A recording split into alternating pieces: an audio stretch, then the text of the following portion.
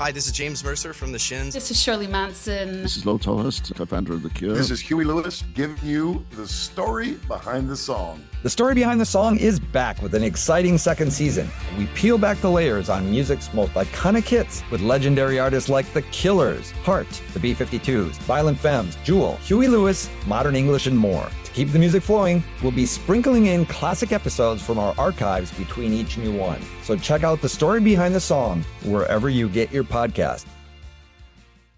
What's so special about Hero Bread's soft, fluffy, and delicious breads, buns, and tortillas? These ultra-low net-carb baked goods contain zero sugar, fewer calories, and more protein than the leading brands, and are high in fiber to support gut health. Shop now at hero.co.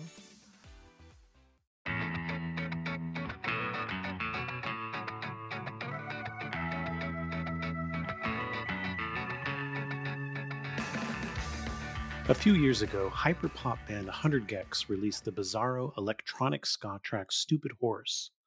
This unusual take on the genre was polarizing. It annoyed some ska fans and excited others. It even incited some arguments from the ska scene as to whether it should even be considered ska at all. One person that dug the music, Russ Wood, was already making weird hyperpop songs under the moniker Eichlers and had been considering throwing in some ska licks, even before 100 gecs showed it could be done.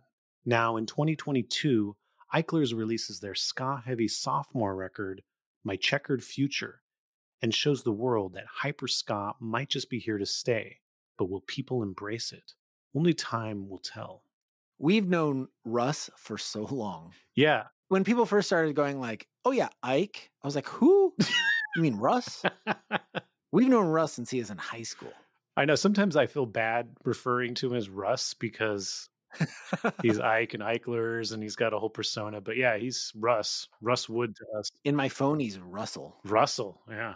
Yeah, I don't know how that happened. I remember there was a time back like a long time ago in the pre-Eichlers days when he was on Facebook and he changed his name from Russ Wood, W-O-O-D, to Russ Wood, W-O-U-L-D. That was a good nickname. I'm sad that he moved on from Russ Wood to Eichlers, but I'm adjusting. Maybe Ike will bring that back. Yes, Russ Wood. Or maybe Ike would. You know how you have to start this though, right, Aaron? How do I start this? You have to start this with Russ's with his catchphrase. Oh, okay. Let's pause for a second. Hi. Hi. Hi. Hi. Hi. Hi. Hi. Wow, that's great. That's great audio there. Yeah. All right. So or is this hi the podcast edition? Yes, I would. Is that better? I would argue to say that this is Hi in Defense of Ska guest appearance edition. Okay. Well, Mr. Russ, i.e. Eichlers, I want you to close your eyes and pretend for a second that you're talking to a couple of old 40-somethings musicians and who are out of touch, and just try to explain what it is you're doing musically as a hyper ska. So I would say, I feel like take everything that 40-something music fans dislike and put it all together. Okay. Modern pop music, modern rap music, auto-tune, and ska. You put that all together, and that's what I'm doing. Now I feel like for a while you were doing all the stuff without the ska. Am I tripping, or has the ska always been a part of it? No, it's definitely like a later edition. Like I started like more like the mainline, like kind of emo trap associated stuff, and then that stuff always had, or at least like the kind of influences I was taking from, always had such a like hard nostalgia factor built into it. Mm-hmm. And then it just like kind of occurred to me like, why is no one adding ska to this? Because at least for me, and for a lot of people who are in the ska scene, like ska is a very nostalgic thing. Grew up, people my age heard it in the Digimon movie, or like, seeing the movie Clueless that the Boss Tones are in. Like it's hardwired into some sort of cultural nostalgia for people my age. And I was just like, why is no one adding these two things together if all these emo trap artists are pulling from like MySpace era emo and all that, and like, remember mall emo? It's like, well, remember ska? Ska is very sick, and also there's a lot of very cool stuff happening with ska right now. Why not add that into the mix and try and push some more boundaries and bring attention to all the cool shit that's happening with the scene that people kind of just write off as like, oh, I remember that. That was funny. Well, we're past that now, but not past it. Not here in Defense of Ska. So the emo trap type stuff that you were talking about, you mentioned it was like kind of mall punk. Were they kind of specifically, or were and are going specifically after maybe the unhip stuff in a way? Like the stuff that like mainstream, like remixing mainstream, like not cool, quote unquote type stuff? Yeah. Oh, absolutely. Yeah. I feel like there were some producers who were like sampling like Mineral and shit. Like, quote unquote cool, real emo. But a lot of them were just like, dude, remember Metro Station? That band sucked. Here's a synth riff with some 808s on it. And everyone's like, yeah. So keeping in that spirit, it is kind of surprising that they're not like throwing in Real Big Fish and Less Than Jake.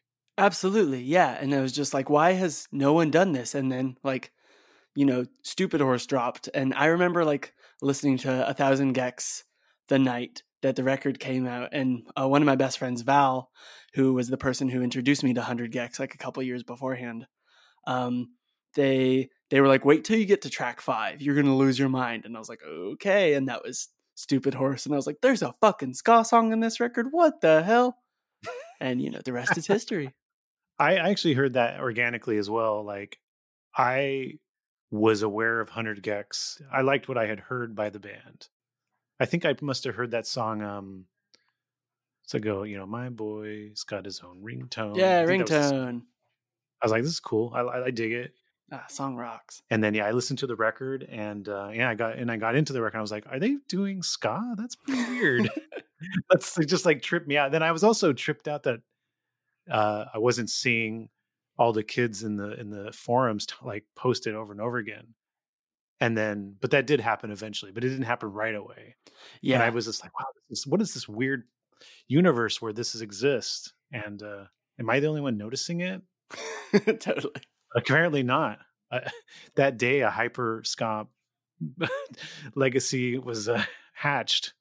Now, wait, did the Stupid Horse thing happen before Eichlers started including ska in the mix? I feel like you did it first. Publicly, yes. Privately, no. I like when I first like got into producing and like making my own music on the computer. Like I said, I had that idea like very inspired by what the emo trap producers were doing, but adding ska to it. So I made like these very, very bad like ska beats, and I saw that dude Wiccaphase Springs Eternal, aka Adam from Tiger's Jaw, his like very gothy emo trap project, posted on Instagram like, send like in need of beats, send beats to this email address. So I was like, wouldn't it be funny if I sent him like some ska beats? And so I made these just like really bad ska beats and sent it to him. And I obviously never heard back. But then I was like, that's, like I said, a really fun idea. Why is no one doing this? And then I was like, what if I did this, but like seriously, because, I grew up loving and appreciating ska. So why not like bring that back into the fold of the music that I'm creating that's exciting to me right now in this moment? Now, did you ever have just a regular band that played ska? No. None of your regular like punk bands that you were in ever played ska?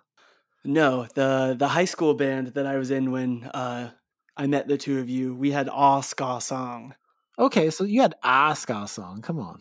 Yeah, but no, I always wanted to be an a ska band and was never in a ska band. And now I kind of look at my foray into the ska scene is making up for lost time. Well, what was the ska song? Oh it was so bad. Let's hear it. It was called All Dumb No Hyphy and was about like all the kids at our upper middle class high school who like were pretending to be all gangster and stuff. It was just such a bad song. Oh my god. Is there any chance that we can get like an Eichlers remix of this? Absolutely not. Nope. I actually tried to. One of my followers was asking me like what my high school band was, and I tried to like send it to them, and it's not even online anymore, which is probably a good thing. But that was a surprise to me. I was like, oh yeah, it's on this like old weird Bandcamp page, and I was like, nope, no, it's not. Can't find it. So which band was this? Which one was your high school band? This was a band called The Blanks from Walnut Creek, California. Not to be confused with the a cappella band with the dude Ted from Scrubs. They were also called The Blanks. Okay. Or the band from like 20 years ago in San Jose called The Blanks. Or them. 1,000 other bands called The Blanks. It's pretty, I don't know, dude. I thought it was a pretty original name. I stand by. Aaron, did you ever see The Blanks? It sounds super familiar. I want to say yes. I not only saw The Blanks, but I had a Blanks t-shirt. Really? Yep. What did the t-shirt look like? It was spray paint stenciled on a white t-shirt. What did it say, Russ? It said something like blanks and then E-space something or other, probably. Yeah, probably. I don't remember. I just remember making them in my parents' driveway and just being like, this is so punk. Hell yeah. It said East Bay Punks with a ska song. Probably, yeah. It was like all over front print. That whole phrase, I'm sure. Smelled great. Sure, it felt great to wear. Felt great to wear. A spray painted, white undershirt always feels good. Chef's kiss. Chef's kiss, wonderful. Big fan. So before you became a hyper ska star, you knew Adam and I like a long time ago. Yes. Okay. Well, what's your first memory of meeting the two of us or seeing the two of us? I feel like the first memory I have of meeting y'all was at one of Dylan Prenda's backyard shows. Okay. I believe Narboots played one of those shows with Jake's old band and maybe Laura Stevenson. Yeah. That show happened, definitely. Yeah, that might have been. And I don't know if it was that show, but I do have a memory of seeing Narboots and Bob. Like Bob was still in the band and he like did some rap about seeing pavement and just like freestyled it. And I thought it was the funniest fucking thing in the entire world. I remember that. That's great. Bob would freestyle, but we would take suggestions from the audience. And so it was always like, stuff like cats or toast or Adam, do Bob's toast rap.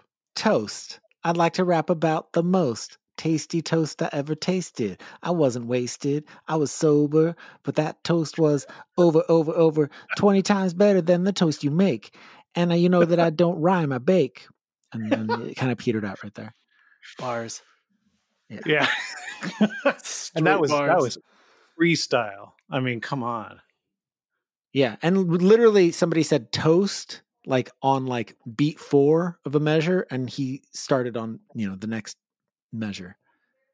Toast. Incredible. Toast came right in. It's great. And you guys still kicked him out of the band. Damn shame. He left. We did not kick him out of the band. That's not what I heard. There was a San Jose punk scene that we're talking about. And Adam and I, when we were in Narboots, even though Adam lived in Oakland at the time, San Jose was sort of home base, that scene. I lived in San Jose. So how did you get involved with that scene? I met like all the San Jose scene through Asian Man, actually. I was a fan of Asian Man just through my young punk journeys, learning about bands and labels and all that. And then I was on the mailing list, and I remember sitting in my high school journalism class junior year, and I like received an Asian Man newsletter, and Mike was looking for interns in the Bay Area to like come help out and pack records. And I was like, huh?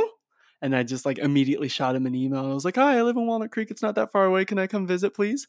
And he was like, yeah, come on down. He like gave me the address to his mom's house. And I think like on Friday after school or something, I went down there, and I think Francisco, Jake, and Eddie were also there that day.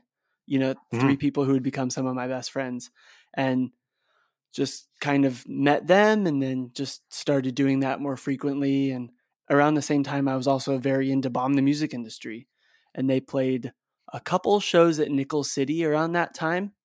And Nickel City is that Nickel Arcade in San Jose, where I mean, obviously not telling you guys, but yeah.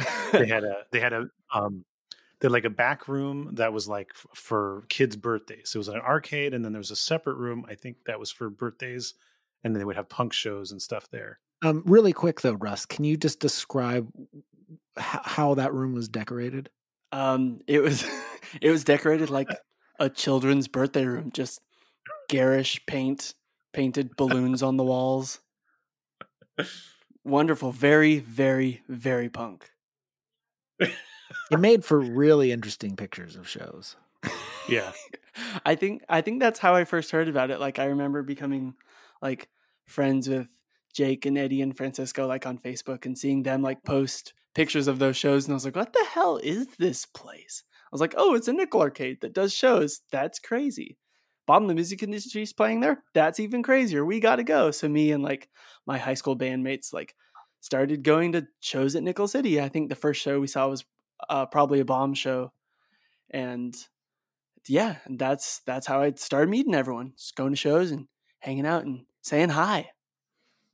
Can you remember, what bands can you remember that were from and part of that scene at that time? Oh my goodness. Cheers to Door. Okay. Disabled Intent. The Caps. I think it's Caps, right? Yes. Adam? Yes. It was the Caps, and then it became Caps, right? Yeah, and very important. Rats on Wheels. Stick Up Kid. That's all I got. Okay. Monstrous. Oh my God, Monstrous. How could I forget Monstrous? Yeah, come on, man. Scene Legends. Matsuri? Oh my goodness. I only saw Matsuri once. I wish I'd seen them 1,000 more times. Which Matsuri show did you see? The one at Homestead Lanes, I believe. I don't remember who else. Hard Girls played that show? Yeah, we played that show. Yeah, Hard Girls were another band from that scene. Yep. Oh, yeah. Duh. I saw Matsuri play. What was the name of the house where they lived at? Texas Toast. Texas Toast. Yeah, I saw them play at Texas Toast, and that was great because that's a good room to see a band like that play. Oh yeah, man! I remember every Texas Toast show just being so hot, just tiny little garage. There's like 6 people in that band, and it's just like, God damn. Now, did you stay living in Walnut Creek that whole time, or did you eventually move to San Jose? I lived in Walnut Creek throughout high school, so like that entire time, like 2011, I was in Walnut Creek and driving 45 minutes both ways to like see shows and hang out with my friends. And then I eventually like moved down to San Jose to go to college. Oh, okay. And then became even more plugged into the scene. But that was in like 2013, so a couple years later. Now, was there bands and was there like a Walnut Creek or that general region scene at all, or bands that you were friends with? Kinda, yeah. There were like a few bands that we were friends with up here, but it wasn't as like cohesive of a scene as there was in San Jose. Like there was this one venue called Red House that it was like a kind of practice studio that also did shows. Maybe like 100 cap room, pretty small. And yeah, all like the local, mostly metal, kind of punk adjacent bands would play there from like Antioch and Concord and like the surrounding weird further east suburb cities of San Francisco and Oakland. But yeah, there was a little bit of a scene, but not nearly as put together as the San Jose scene was. So what was it like interning with Mike? It was great. I mean, it's just like I was probably disappointed him so many times. I was such a picky eater, and I remember this one time he took me to this taqueria in Los Gatos, and I just kept ordering these expensive tacos and just like picking all the toppings off. And I was just like, I'm still hungry. Can I get more? And he was just like, okay. Wait, Mike was paying? Yeah, he was paying. I'm sure he was so mad. Oh, he was so mad then. Yeah. I still like today is not the first day that I've thought about this week. Like I think about this all the time and just feel just so guilty. Yeah. I'm sorry, Michael. But yeah, other than disappointing Mike by spending his money, it was awesome. Like I said, I've met so many of my friends through Asian Man and got turned on to so many good bands, and just being able to talk to Mike and hear him talk about music and the way that he does, and talk about community and just what he has been doing for 25 years is just so inspiring and so formative to like little 17, 18-year-old Russell. Like, damn. Mm-hmm. Super fortunate. Did you basically pack records, or did you do any other stuff besides that? Yeah, mostly just packed records. You get free records? Yeah, a lot of free records. That was my favorite part. What record were you the most stoked to get? Probably that Slapstick double LP. Yeah, that's a good one. That or the Spray Nerds Fun Titled, just because that record ended up being so important to me. Why was that record so important to you? I don't know, dude. That band just like hit me at the right time. As soon as I got into them, I was like, this is the kind of music I want to play forever. And obviously that wasn't the case, but like Spray Nerd, the first tattoo I ended up getting was a Spray Nerd tattoo. And just like the music was so positive and uplifting, but also like interesting guitar parts. It wasn't just power chords and whatnot. Like there was more going on, and there were, I just felt like it was really unique while also like having this really cool positive message, and the songs were catchy and fun. Which one of your tattoos is a Spray Nerd tattoo? I have this little Spray Nerd heart with the exclamation point on my right thigh. Yep. Yeah. I know the one. What other band tattoos do you have? Oh my goodness. Are they all band tattoos? I only know of one other one that's a band tattoo. Almost all of them. Okay, name them off. Okay, so I got the Spray Nerd one on the right thigh. I got the little Kanabun cat in a floaty device on my left thigh. My wife and I have that as a matching tattoo. I have this little Johnny Foreigner ghost on the inside of my left arm. Johnny Foreigner is my favorite band of all time, for the record. And then I have, oh my goodness, I have the promise ring, Nothing Feels Good, those like kind of rainbow dots on my left calf. And then I have this little stick and poke high on the inside of my right arm. That's my most recent one. And then on my left shoulder, the piece de resistance is the Screaming Henry guy from this local band called The Matches. Now, did you get that when they were the Matches or the Locals? Oh, The Matches. Yeah, I was a child when they were the Locals. Okay. Incredible. What would you take away from the Matches as influencing you still? Anything? Yeah, I would say that they're still influential just because they were like the first local band that I was aware of, like getting into music. Because I had my sister and I like were born in Salt Lake City, but we grew up in the Bay Area in California. And when I like got into punk and started diving down that rabbit hole, I like somehow discovered the Matches, and I was like, oh shit, this band is like from Oakland. Oakland is right next to where I live. That's crazy. This band is so good and they're so close. Like they were the first like real band that was local to me that I was aware of and enjoyed. And then the singer-songwriter Sean Harris has just been a huge influence to me, like lyrically and songwriting wise. I just was a gigantic fan of his podcast that he had in 2016. So listened to every episode multiple times. And I think like listening to his advice and just how he approached songwriting and composition made me a better songwriter. Interesting. Yeah. That's a great podcast. So good. We'll be right back after this. What's so special about Hero Bread's soft, fluffy, and delicious breads, buns, and tortillas? These ultra-low net-carb baked goods contain zero sugar, fewer calories, and more protein than the leading brands, and are high in fiber to support gut health. Shop now at hero.co. Everybody in your crew identifies as either Big Mac Burger, McNuggets, or McCrispy Sandwich. But you're the Filet-O-Fish Sandwich all day. That crispy fish, that savory tartar sauce, that melty cheese, that pillowy bun. Yeah, you get it. Every time. And if you love the Filet-O-Fish, right now you can catch two of the classics you love for just $6. Limited time only. Price and participation may vary. Cannot be combined with any other offer. Single item at regular price. Ba-da-ba-ba-ba. Are you settled on the hyper ska being your genre name? Absolutely. Yeah. For a while I was gonna call it trap rock steady. Yeah. Yep. And so I was like kind of pushing that for a little bit, and then Jer made a TikTok with one of my songs in it, and they used the term hyper ska, and I was like, well, that's much cooler than trap rock steady because it doesn't evoke any sort of stizziness. Yeah. Yep. I remember a little while ago you were telling me you were considering the genre name WTF This Isn't Ska. Yeah, that was a close second for sure.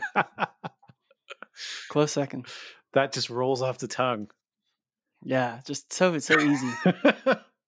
I want to say, like, I hadn't talked to you, there was the San Jose's punk / Narboots era, and then hadn't seen or talked to you in a while, and then you kind of reappeared a few years ago on my radar and just like online and stuff. And at the time you were already doing Eichlers, but it was the not ska version of it. What was the name of your first record? The record that came out in 2020 was called I May Be Cute, But I'm Dumb as Fuck. Yeah. So that project started while you were in Salt Lake City, right? Oh yeah. Yeah. All those songs were written and recorded in Salt Lake. And you had a couple other bands in Salt Lake City. Yeah, a few. There was one summer where I was in 4 bands, including Eichlers. Wow, what were those bands called? I played guitar in a band called Breakfast in Silence. I played guitar in a band called Fountain View. I played in Eichlers, and I played drums in a hardcore band called Deep Romance. What made Eichlers end up being the band that you're still doing now? Kind of the pandemic, honestly.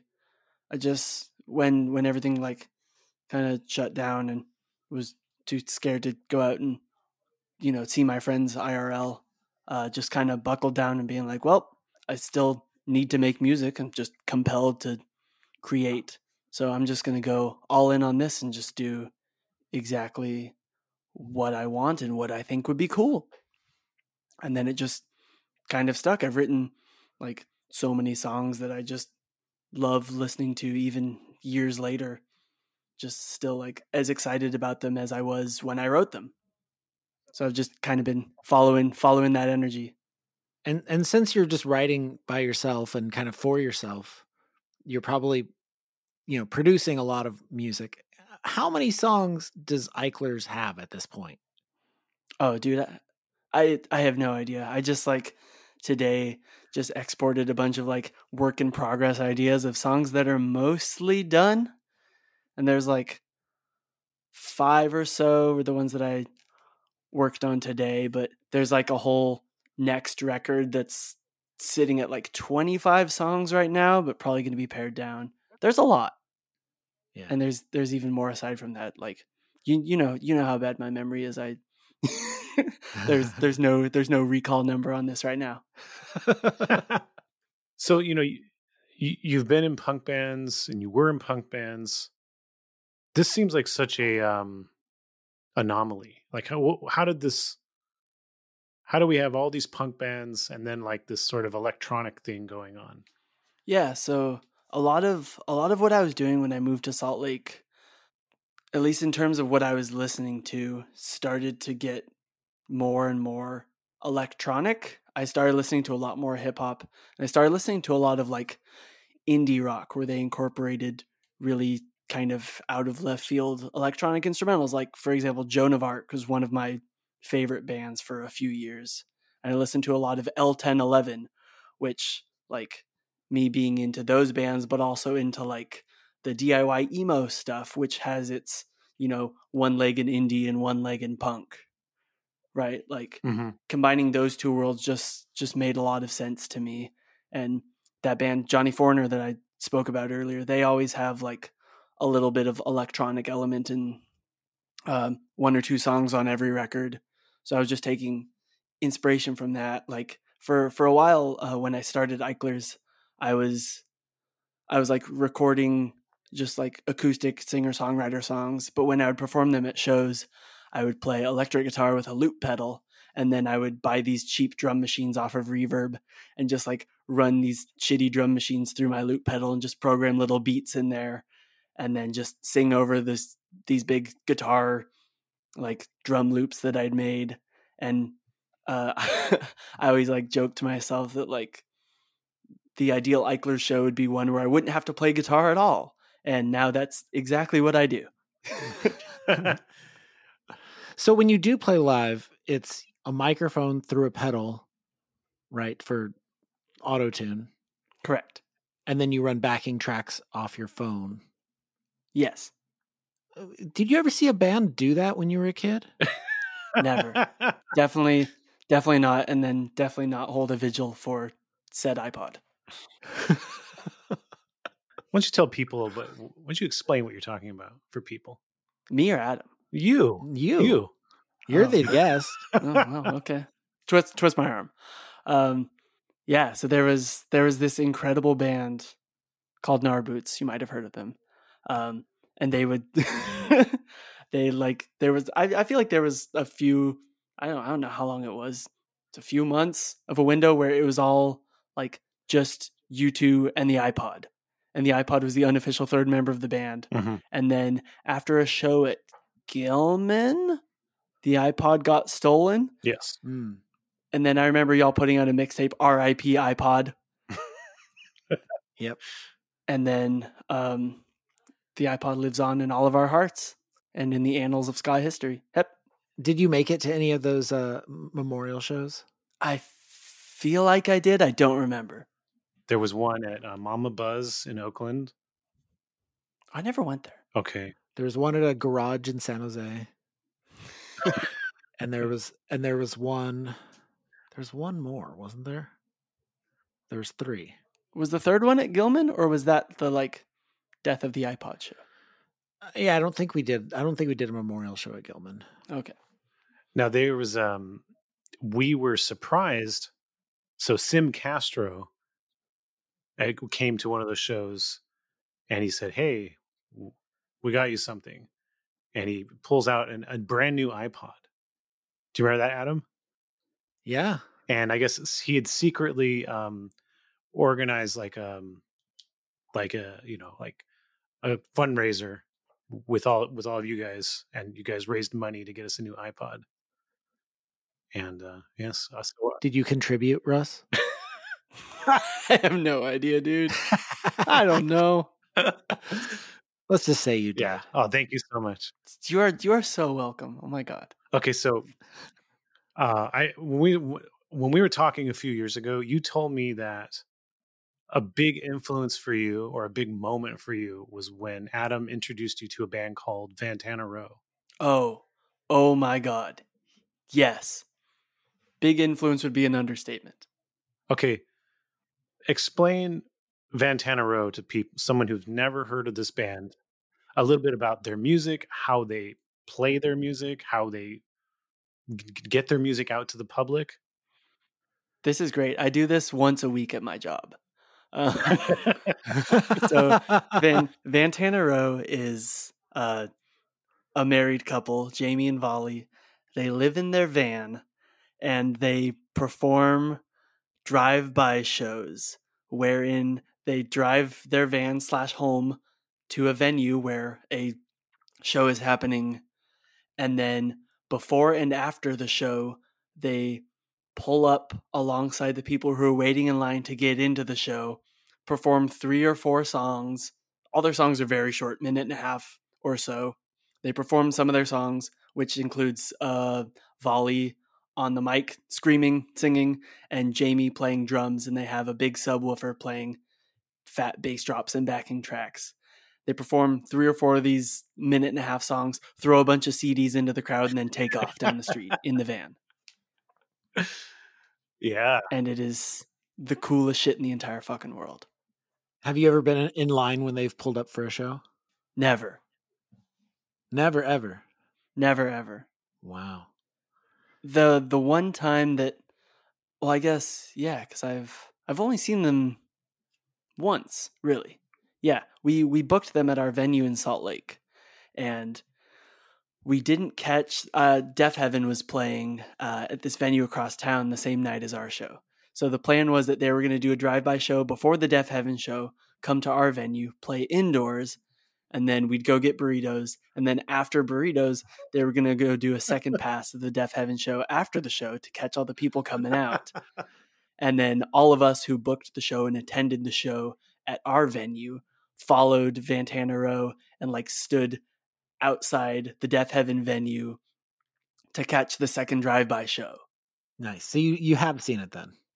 Oh yeah, but not on accident. Right. Yeah, I would love to see it on accident. I would lose my damn mind.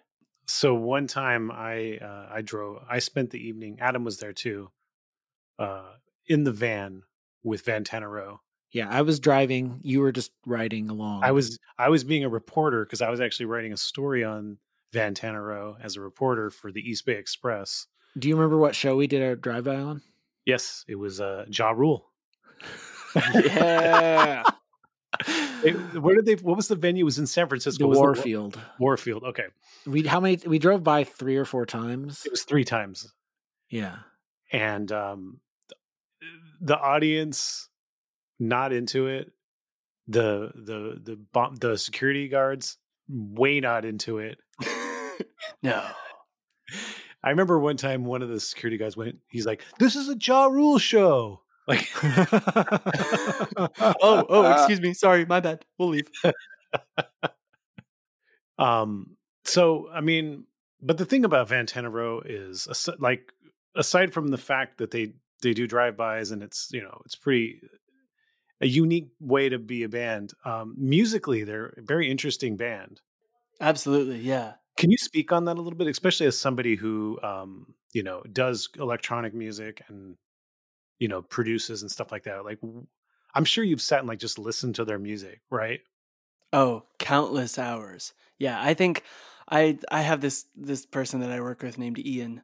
And he knows Jamie from like back in the day. They don't know each other personally, but I guess he went to high school with the bassist of Jamie's old band. So he's been hip to Jamie for a long time, since like 2010. And Ian and I still once a week talk about how ahead of the curve Jamie has been this entire time.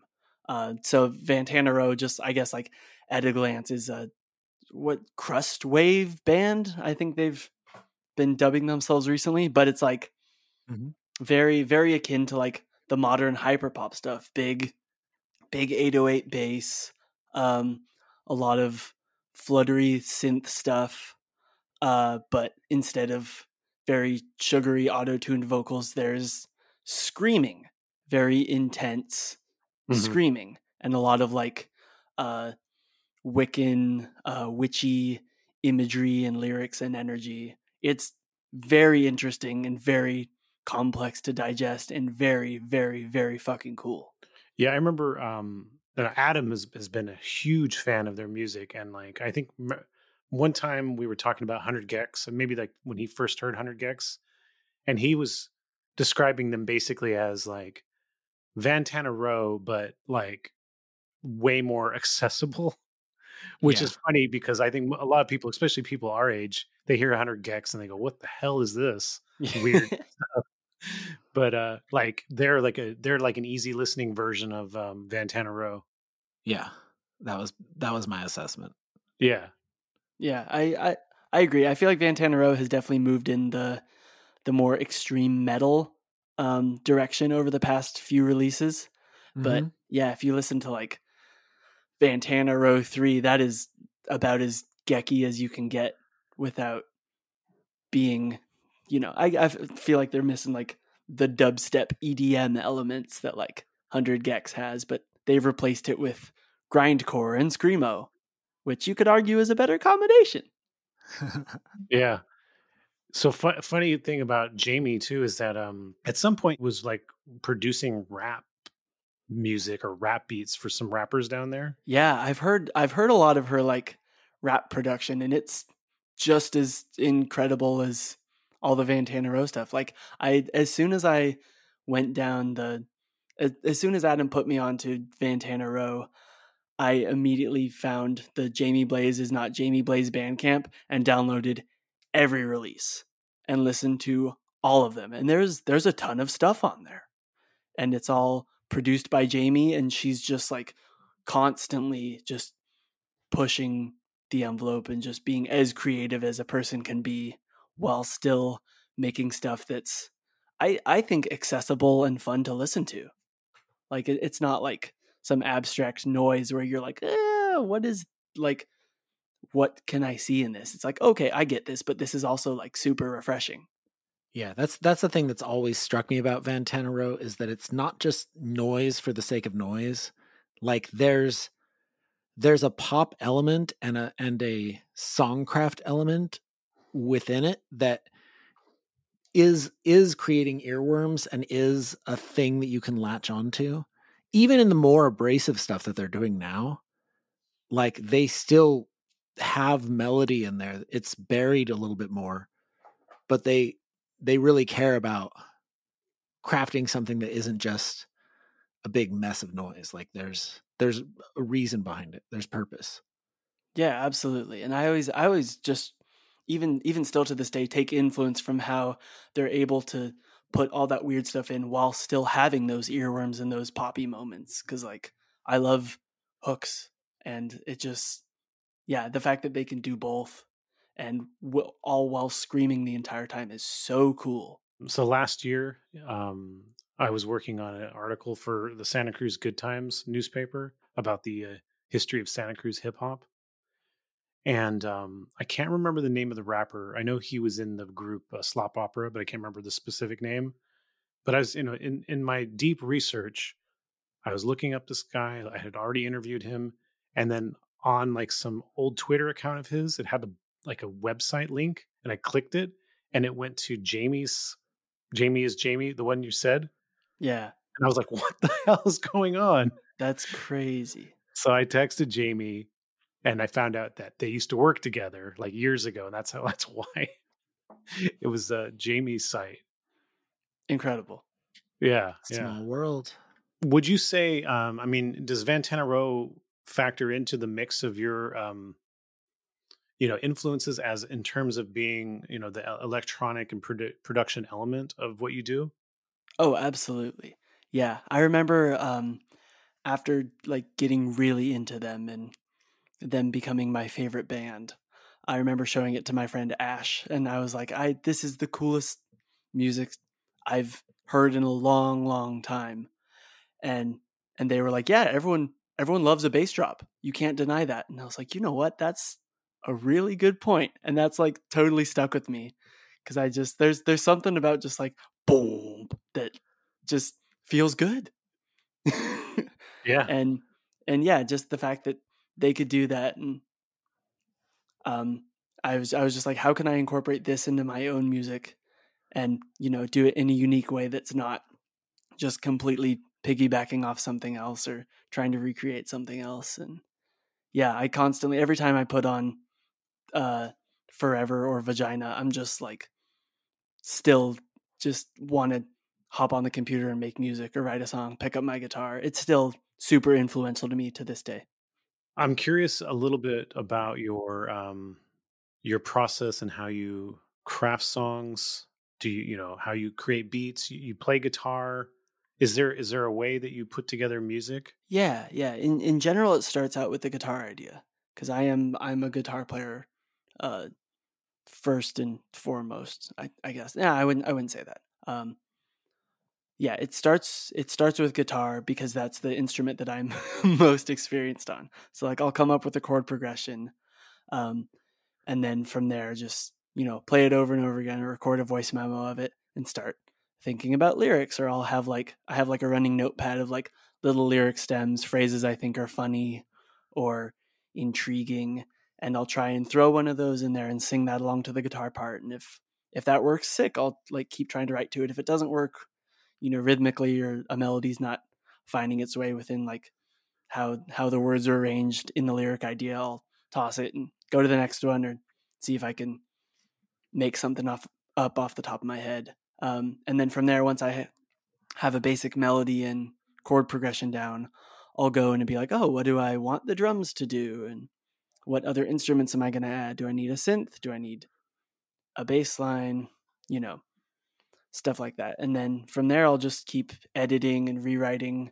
When I write lyrics, I like to try and add little references or Easter eggs in most of the stuff I write that people will find maybe not the first listen through, but in subsequent listens, or if they hear like another song or consume another like piece of media, like, oh, that's what that line in this Eichlers song is referencing. That's crazy, because all my favorite songwriters do that. They'll like throw those little influences and references and Easter eggs in, and I just feel like it helps to build this fun, engaging world of music that's not just like, oh, this song is catchy and I like it, but I also try and make them catchy and likable when I can too. Have you ever started a song with the guitar as your like main point of composition, and by the time you get to the end of the song, the guitar is completely out of the song? Yeah, a couple times. Nice. Actually, that happens more often than not. Just because like I don't play any piano. I like when I'm like writing and recording like MIDI instruments, I usually write things on guitar. Or if I don't want a guitar in the song, I'll still write the chords on guitar and then figure out like, oh, what are these notes? And then I click and point them into like the piano on my recording software, and then there's no guitar in the song. So yes, it does happen quite frequently, actually.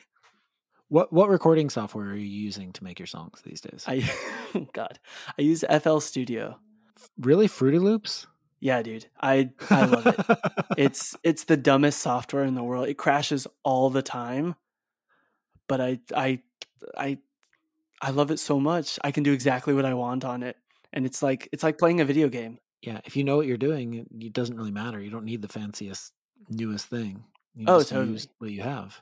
Yeah, and I started like producing on GarageBand, and then instead of like making the next logical move up to Logic, I was like, I'm gonna learn FL Studio because that's like what all these like rap producers use, and it seems really fun to use. So instead of like going with something that I already had some sort of familiarity with, I just like completely learned a brand new DAW, and I'm so glad I did, dude.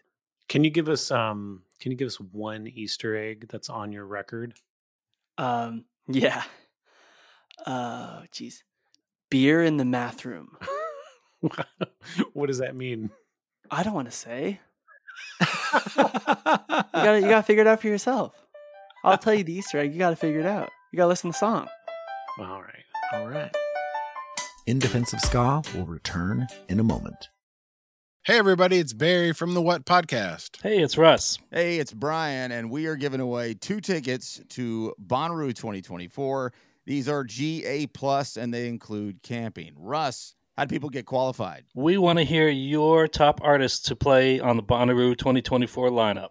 Call 423-667-7877 and tell us who we should check out. It's the What Podcast. Thanks.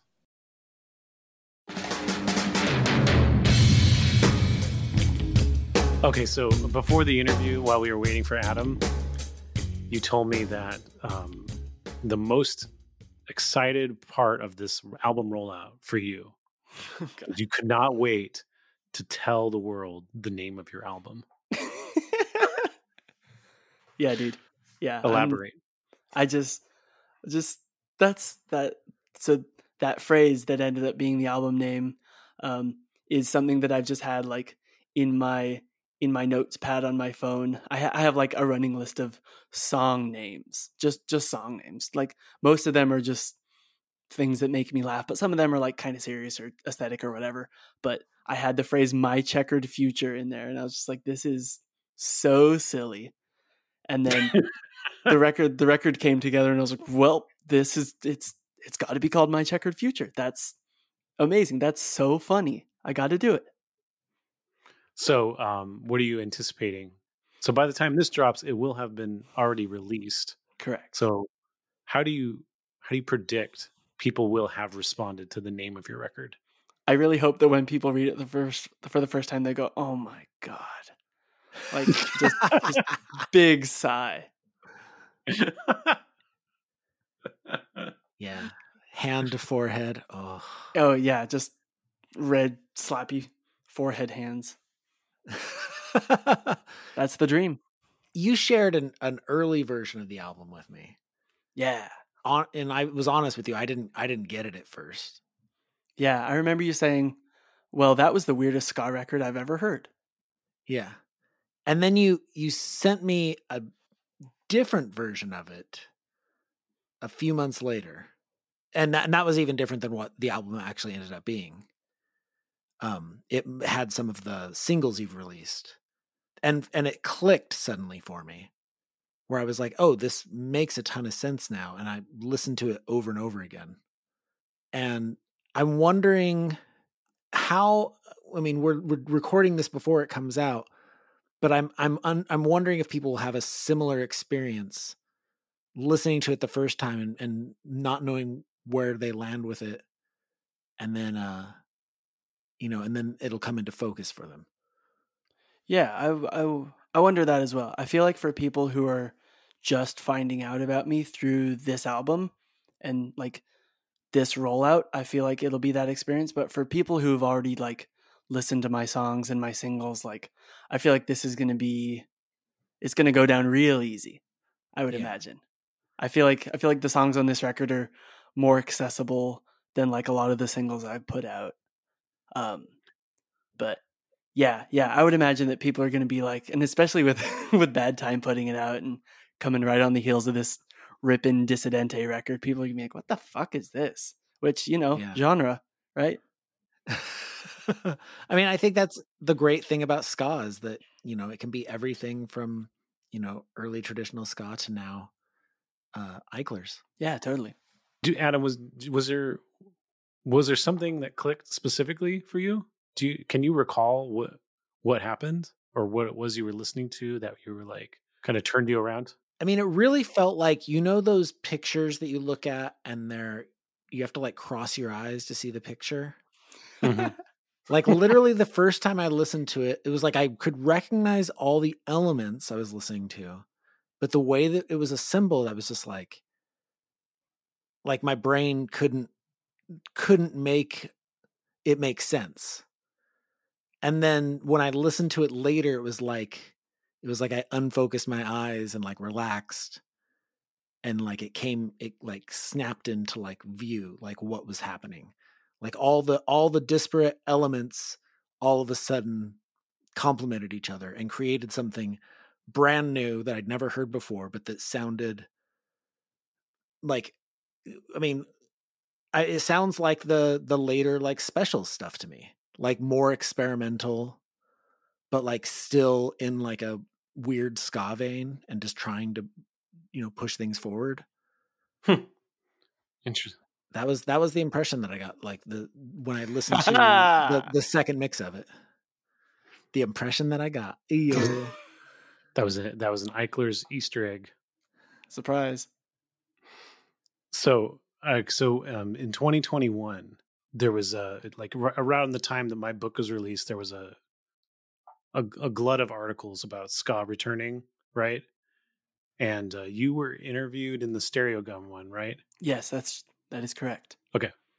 And so when that one was released, so at that time, you were doing this music, but the only thing of yours that was released was the first album, which was not ska.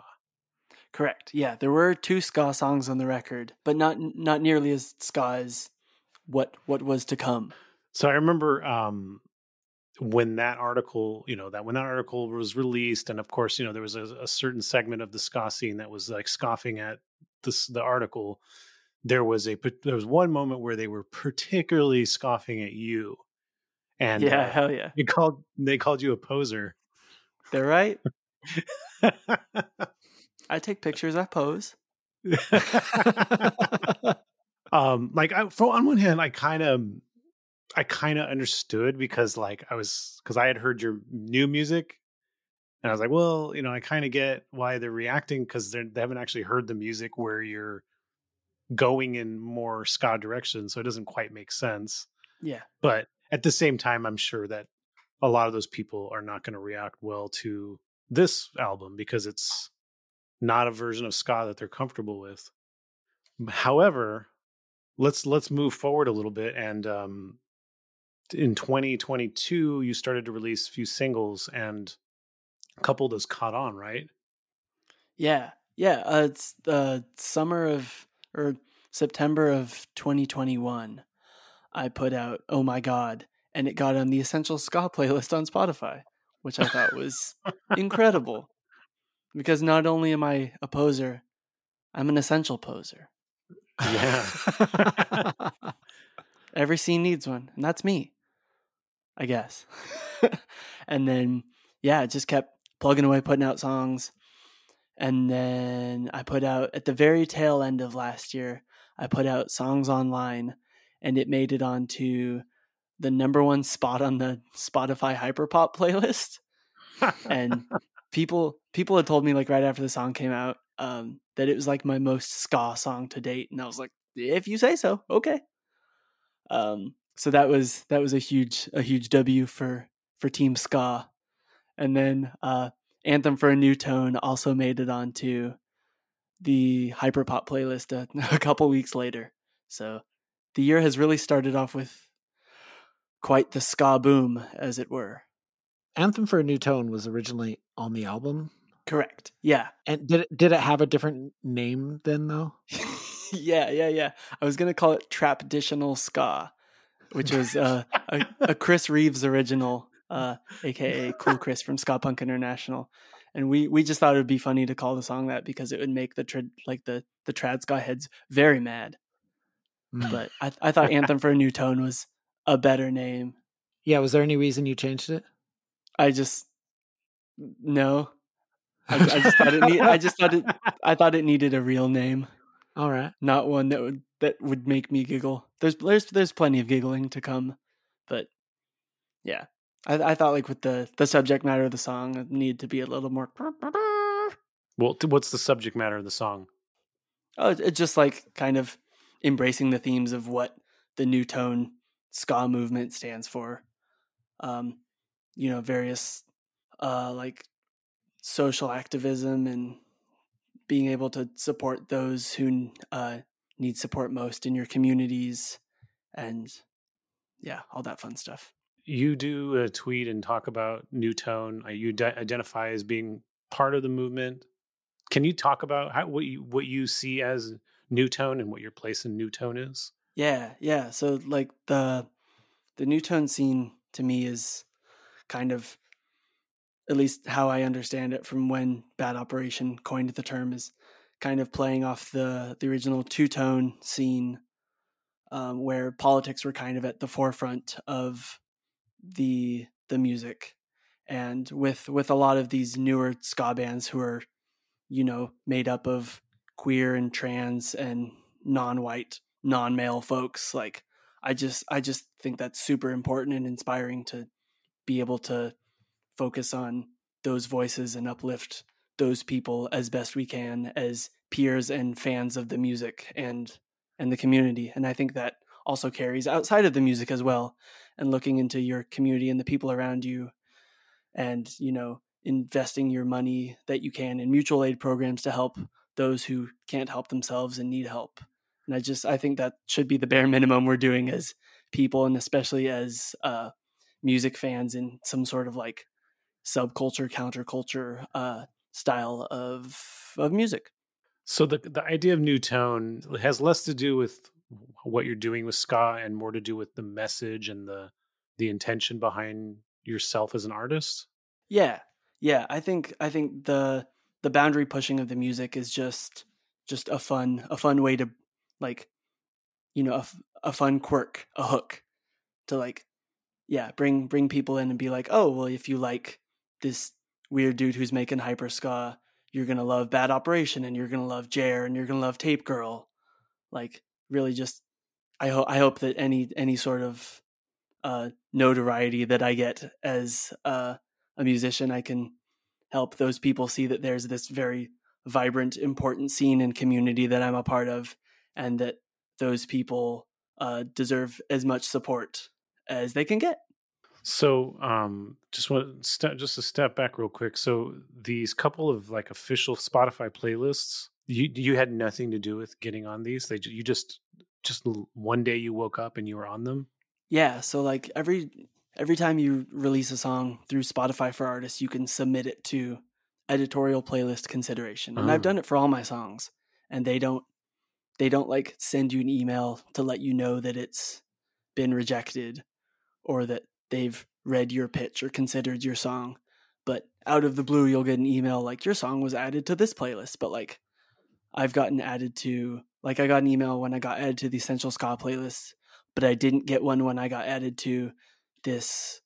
When Songs Online got put on the Hyperpop playlist, I did not get an email. I just, like, I searched my name on Spotify, and it was just like featured on Hyperpop, and I was like, wait, what? And just, like, my heart sank into my stomach, and I just got real nervous all of a sudden. It was weird. It shot up your listenership, right? It's still going up because of it. It's fucking crazy.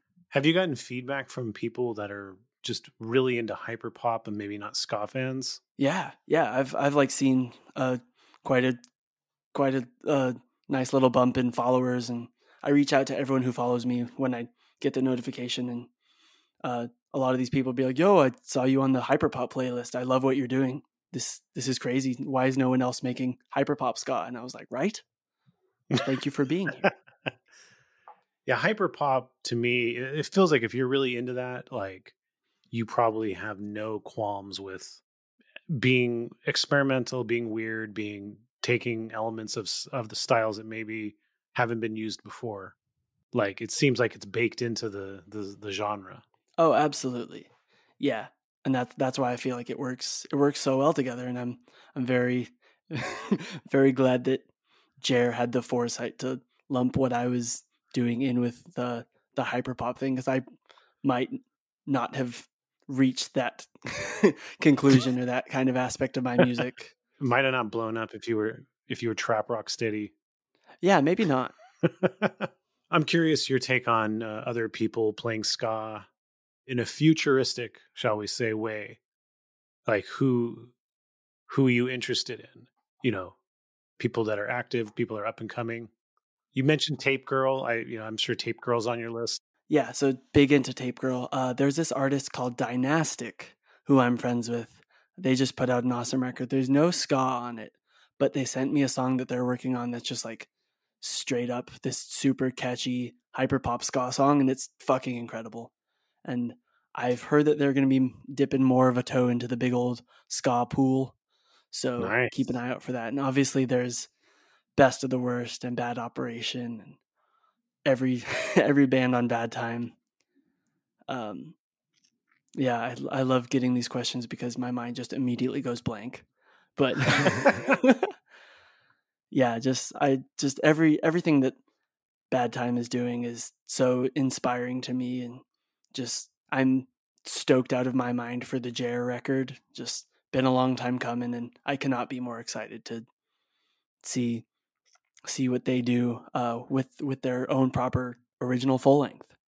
Looking on your record, I see guest Boboso was Bob Vielma.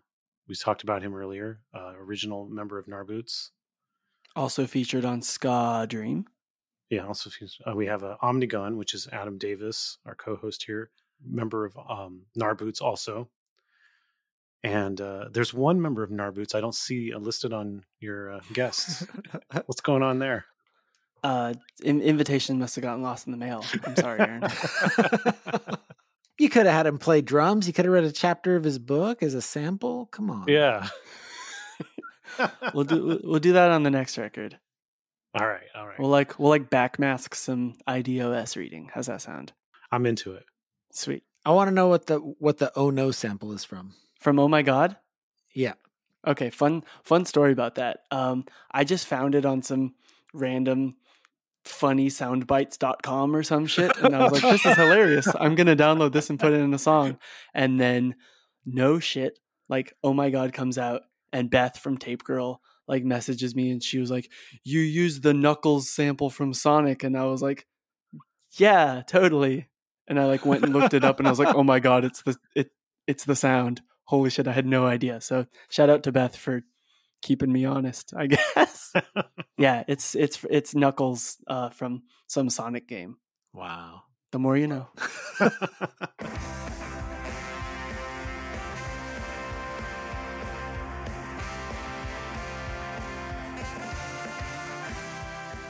Thank you so much for listening to In Defense of Ska.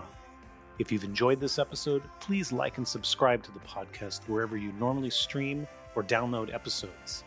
If you haven't already, grab a copy of my book, In Defense of Ska, available at clashbooks.com. You can follow us on Twitter, Instagram, Facebook, and TikTok. It's at In Defense of Ska. And please consider joining our Patreon at patreon.com/indefenseofska. You will get monthly bonus episodes, extended interviews and commentary per episode, and access to the In Defense of Ska Discord. In Defense of Ska would not be possible without the great team that tirelessly works on it every week. So you should go check out their other projects as well. Co-host Adam Davis has an amazing band called Omnigon. Give them a follow on Instagram and Twitter. It's simply at Omnigon. And our editor, Chris Reeves, has a phenomenal record label and podcast called Ska Punk International. For more information, go to skapunkinternational.com. And if you've ever enjoyed one of the highly specific In Defense of Ska memes floating around the interwebs, it was likely the work of The Bands I Like Only Charge $18. Find them on Facebook, Instagram, and Twitter. And on that note, we leave you by saying, Ska now more than ever.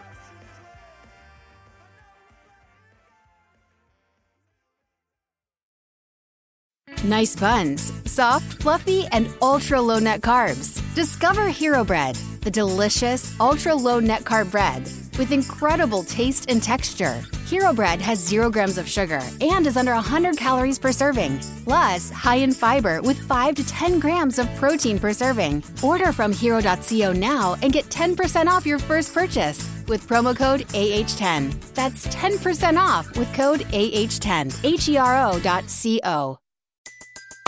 Everybody in your crew identifies as either Big Mac Burger, McNuggets, or McCrispy Sandwich.